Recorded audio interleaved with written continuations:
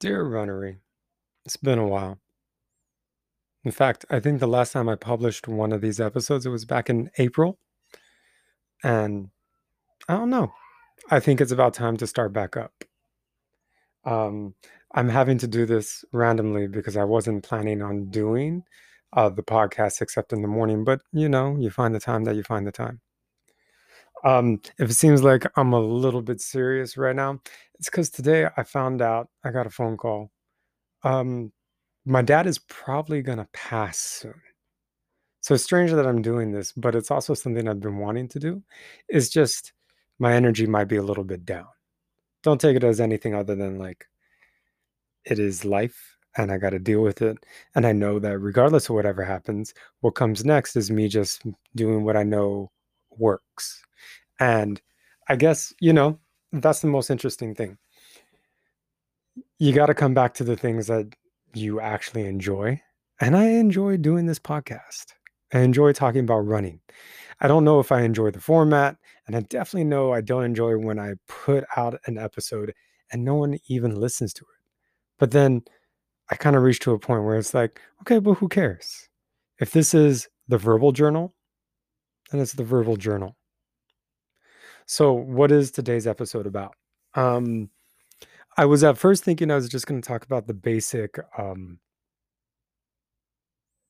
running in the heat, but I think that's going to be next week because it's just, I can talk about that.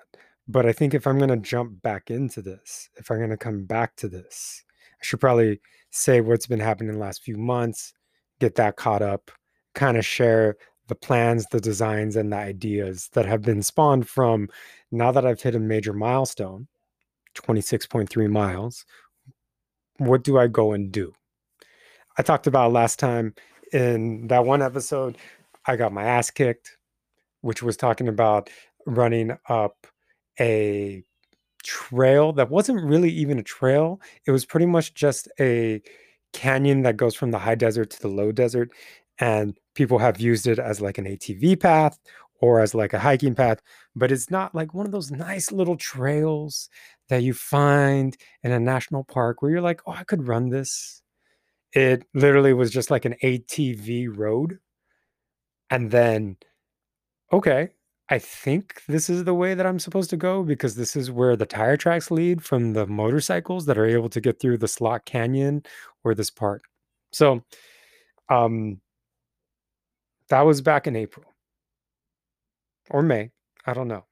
So, where am I at now? I got hurt at the end of May. Like, I actually went out to my hometown, which is now becoming the place that I go run. One of the places that I've always been running is behind my house, but the most I had ever done was a half marathon. And I did the half marathon by running 7 miles and then coming back and stopping at 6.5.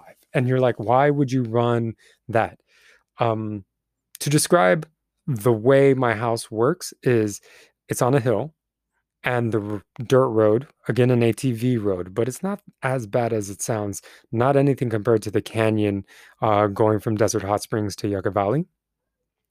It pretty much goes up, or you go down for a half mile, and then I always turn west and I run up a hill or a rise. I don't know the proper term. All I know is I can feel the elevation and the soft dirt doesn't help. This is like the best endurance training that you could ever need. And if you've ever done the Joshua Tree half marathon from vacation races, this route will make that route easy.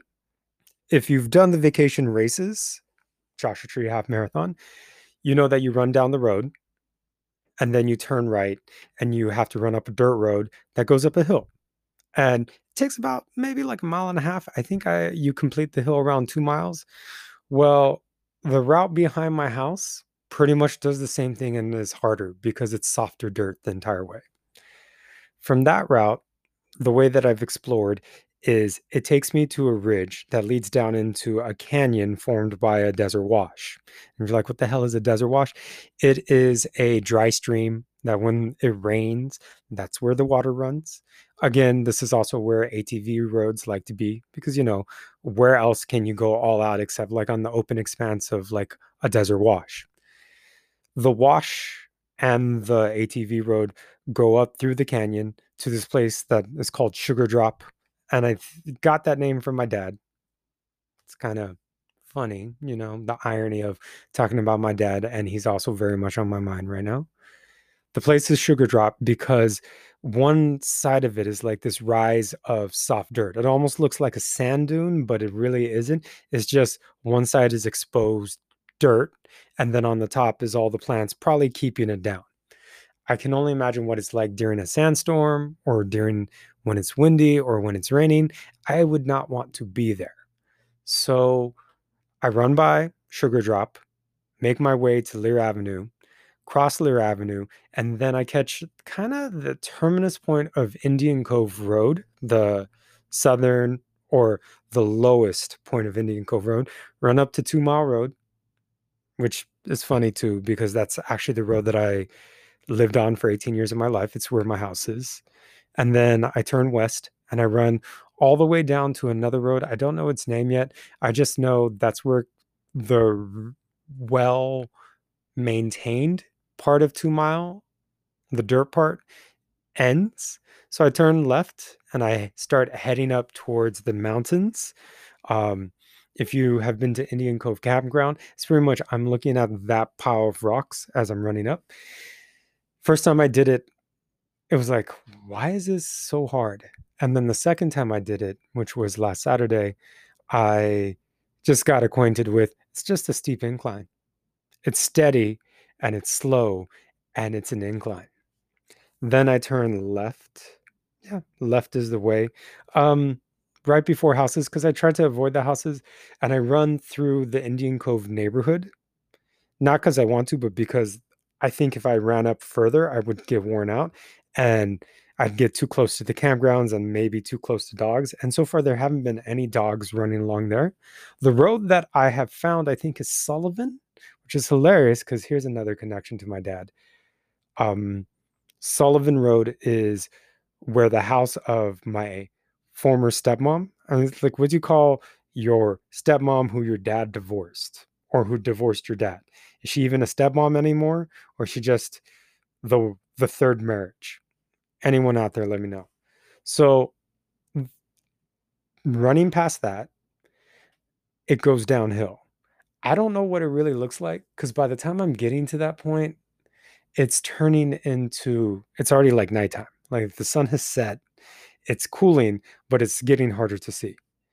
What I did discover is after a certain point, I ran into a barbed wire fence that had me scuttling in the dark up and down like ravines, or I don't even know, like, what's the proper term for like those rolling hills?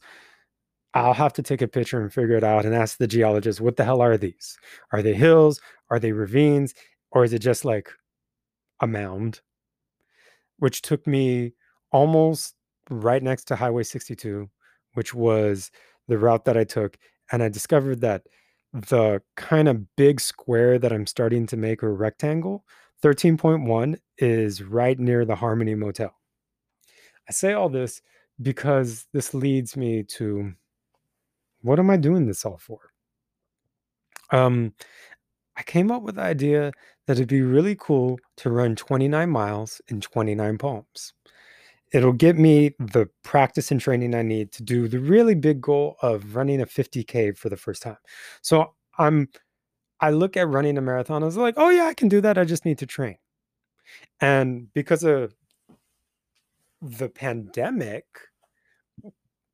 all the races that would have happened in the spring and the summer, I think like the Boston, the LA, even the New York Marathon, they're all happening this fall because let's not lie. They're trying to make their money back. I don't fault them for it, but it's not because they're really trying to make it better. They're trying to get their money by having a huge social event that all the runners want to come to. I might actually do the LA Marathon in October or November. I want to say it's November. Like, here's the thing, all of a sudden, all these things are happening.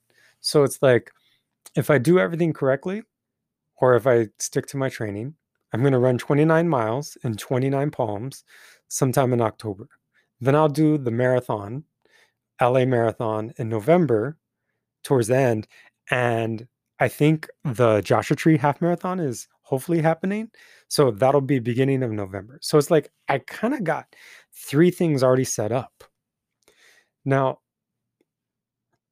that is something to live and work towards. And I'm actually excited about that because the running and mapping the route in 29 Palms is allowing me to really understand the land that my hometown lives on. Like, you live someplace, but until you run it, you don't really know it. And that's been the fun thing, getting to know where I lived in a way that as an adult, I can so much more appreciate. Because there's something really cool about running along Sullivan Road. And then it reaches this point where you can go up like a steep incline because there's a rise, or you can follow the dirt road that kind of gets curvy that takes you through by some houses. Then you can run back up to Sullivan. And just, there's something really fun about also seeing like the closer you get to the mountains, there's yuccas or there's like more plant life. But there's also something really fun about seeing the rock formations over by Sugar Drop because like I swear it looks like some like basalt or some like pumice or some type of volcanic rock. Have to have a geologist take a look at it. A lot of geology involved. So yeah. So as I'm mapping out this route, I'm also having to figure out what is the best gear to run these things with climate change.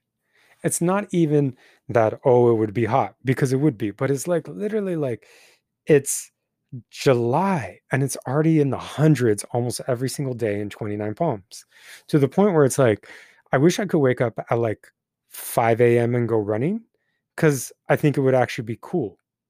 But because I drive out, I don't wake up early. I wake up like around 10 or 11. It means it's going to be a afternoon run.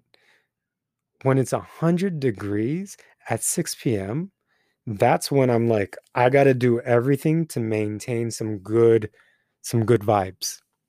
I think I'll talk about that next week because that's really what I'm going to excel in to survive all this. How am I actually going to get the hydration? What do I need to do? What is the gear that I need? And I'm excited about that because it's like what happened with winter. I didn't know how to run in the cold until I ran in the cold enough to figure out, oh, this is the layer that I need. This is as much as I need. This is the only thing I need. This is the shirt that I need to take. These, like, I kind of actually have the proper layer gear for cold. Now I'm figuring it out for heat. The hydration, where am I at with that? Um, I bought the Orange Mud Endurance Vest 3.0. And it is a really good piece of technology and it's uncomfortable. Um, I thought it would work. And I think I don't know. All I can say is I'm either doing or putting it on wrong, or it's just not the thing that feels comfortable on me. I can't find a sling bag similar to the Janji Multipass that can carry a 2-liter hydration pack. And the Multipass can carry in flasks about 1.5 liters. Now, if I'm doing these runs, I'm noticing that by mile 13, I've already finished off a liter. So that means that if I'm only halfway done and I've already drank more than half of the water that I can carry, I'm not going to last till 26 miles, much less 29, because I'm going to be thirsty.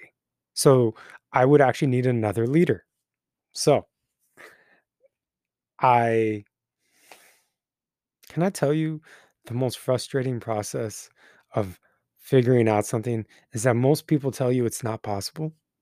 Now, I get it's not possible for X amount of reasons. One, it's not financially viable for a bad company to do something that they don't think will work. It's another thing that it's like, okay, if you know what I'm going through, then can you help me? And you get the responses you need, but you're still stuck with, okay, so where do I go from here? The cool thing is based off of some advice I got from the CEO or the founder of Orange Mud, the people who did in the endurance vest, and they actually have a lot of different stuff. So check them out. I say their ideas are unique and well done. And I'm the endurance vest just didn't fit me well. I'd be curious about the ones where you put bottles on your back as opposed to like a hydration pouch. That would be interesting to try out. Anyways, he passed along, you could start here, you could start here, here's where you'd start. And so I ended up in all places, Joanne Fabrics. I got help from this guy named Luis, who gave me a number to a seamstress. I got all the material. I like went and got, what is it? The seamstress did the thing of like actually took my sizes or like took my measurements, which is an interesting thing as a runner. Cause like, as a runner, you just go by small, medium, large, extra large, double XL, extra small, whatever fits you. You don't actually have clothes tailored for you. So, things fit as well as they fit, but they're never really built for your unique body. The idea that I'm getting a bag built for my unique size, my particular size, feels really rewarding. So, I'm in the process of that. I have all the materials. I have the person who's going to do it. I have the money to do it. I just have to wait until she's done with some other projects. And I have to figure out um, there's every bag that I see has some type of foam. Um, like it's closed cell foam or cellular closed. I don't know what it's called. I'd have to read it. So I figured out, okay, so is this the foam I need? I found the foam. Now I need to get it uh, a die press so that way I can create ventilation in the foam because between the John G Multipass and the um, Endurance Vest 3.0, they all kind of share the same idea of you have foam between you and the ripstop nylon, so that way it soaks up the sweat. It also gives airflow.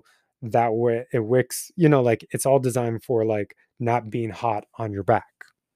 So once I get that done, materials are ready to go.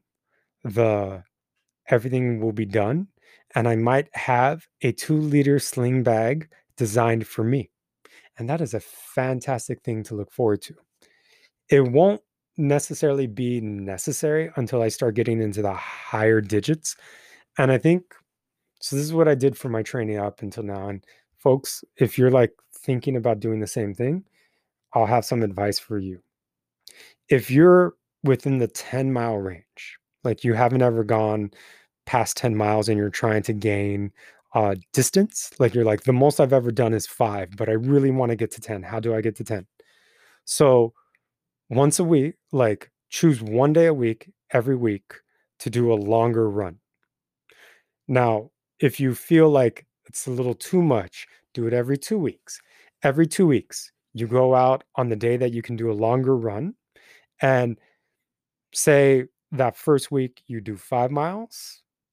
The next week or 2 weeks from then, you only increase it by zero point 0.5. You only do a half mile more. And the reason why is because in your mind, if you're like me, you're just going to you're like, oh, it's only zero point 0.5. So if I'm running away from my car, I only got to run a quarter mile. That's like maybe 2.5 minutes, maybe 4 minutes. So I just got to run 4 more minutes and then I can come back and then I'll have that extra half mile and I'll run further than I have ever before. That's what I was doing with getting up to 13 miles. Every week, I started running and then I did a long run on Saturdays and I would increase by a mile. So 13, 12, 11, 10. And I think before that, I did 9 and 8. So from 8 to 13, I did 1 mile more every Saturday. So thinking about my knees, thinking about being in good health, thinking about when I'm going to be out in the desert, I'll do an easy run this Saturday. And then the following Saturday, when I go back to 29, I'll do 14 miles and I'll find out where 14 miles is on that route. So it might take a while to get to 29 miles. I'm thinking that if I had the same success where, like, every other run, I sometimes end up doing 2 more miles, which is the following one means I do 1 more mile. That'll help me get back to 26 easily. That should get me to 29 by October. I got to figure out the math. So plans within plans within plans. It's a Dune reference for you all. And talking about this feels good because it's helping me live into a future that just seems a little bit more hopeful than it was when I started this episode. And, you know, if my dad passes sometime soon, the running will help. And of course, I'm going to share that through this. I mean, it'd be really interesting to use this podcast as a way to kind of chronicle running plus the future, plus dealing with the grief of losing my dad and growing older and seeing all those things. So I guess you could say, you know, I couldn't think of a name for this episode until now. And it's really just adult as runner, or maybe running like an adult. It's stupid, but I'll figure it out. You'll see the title and you'll know what I came up with.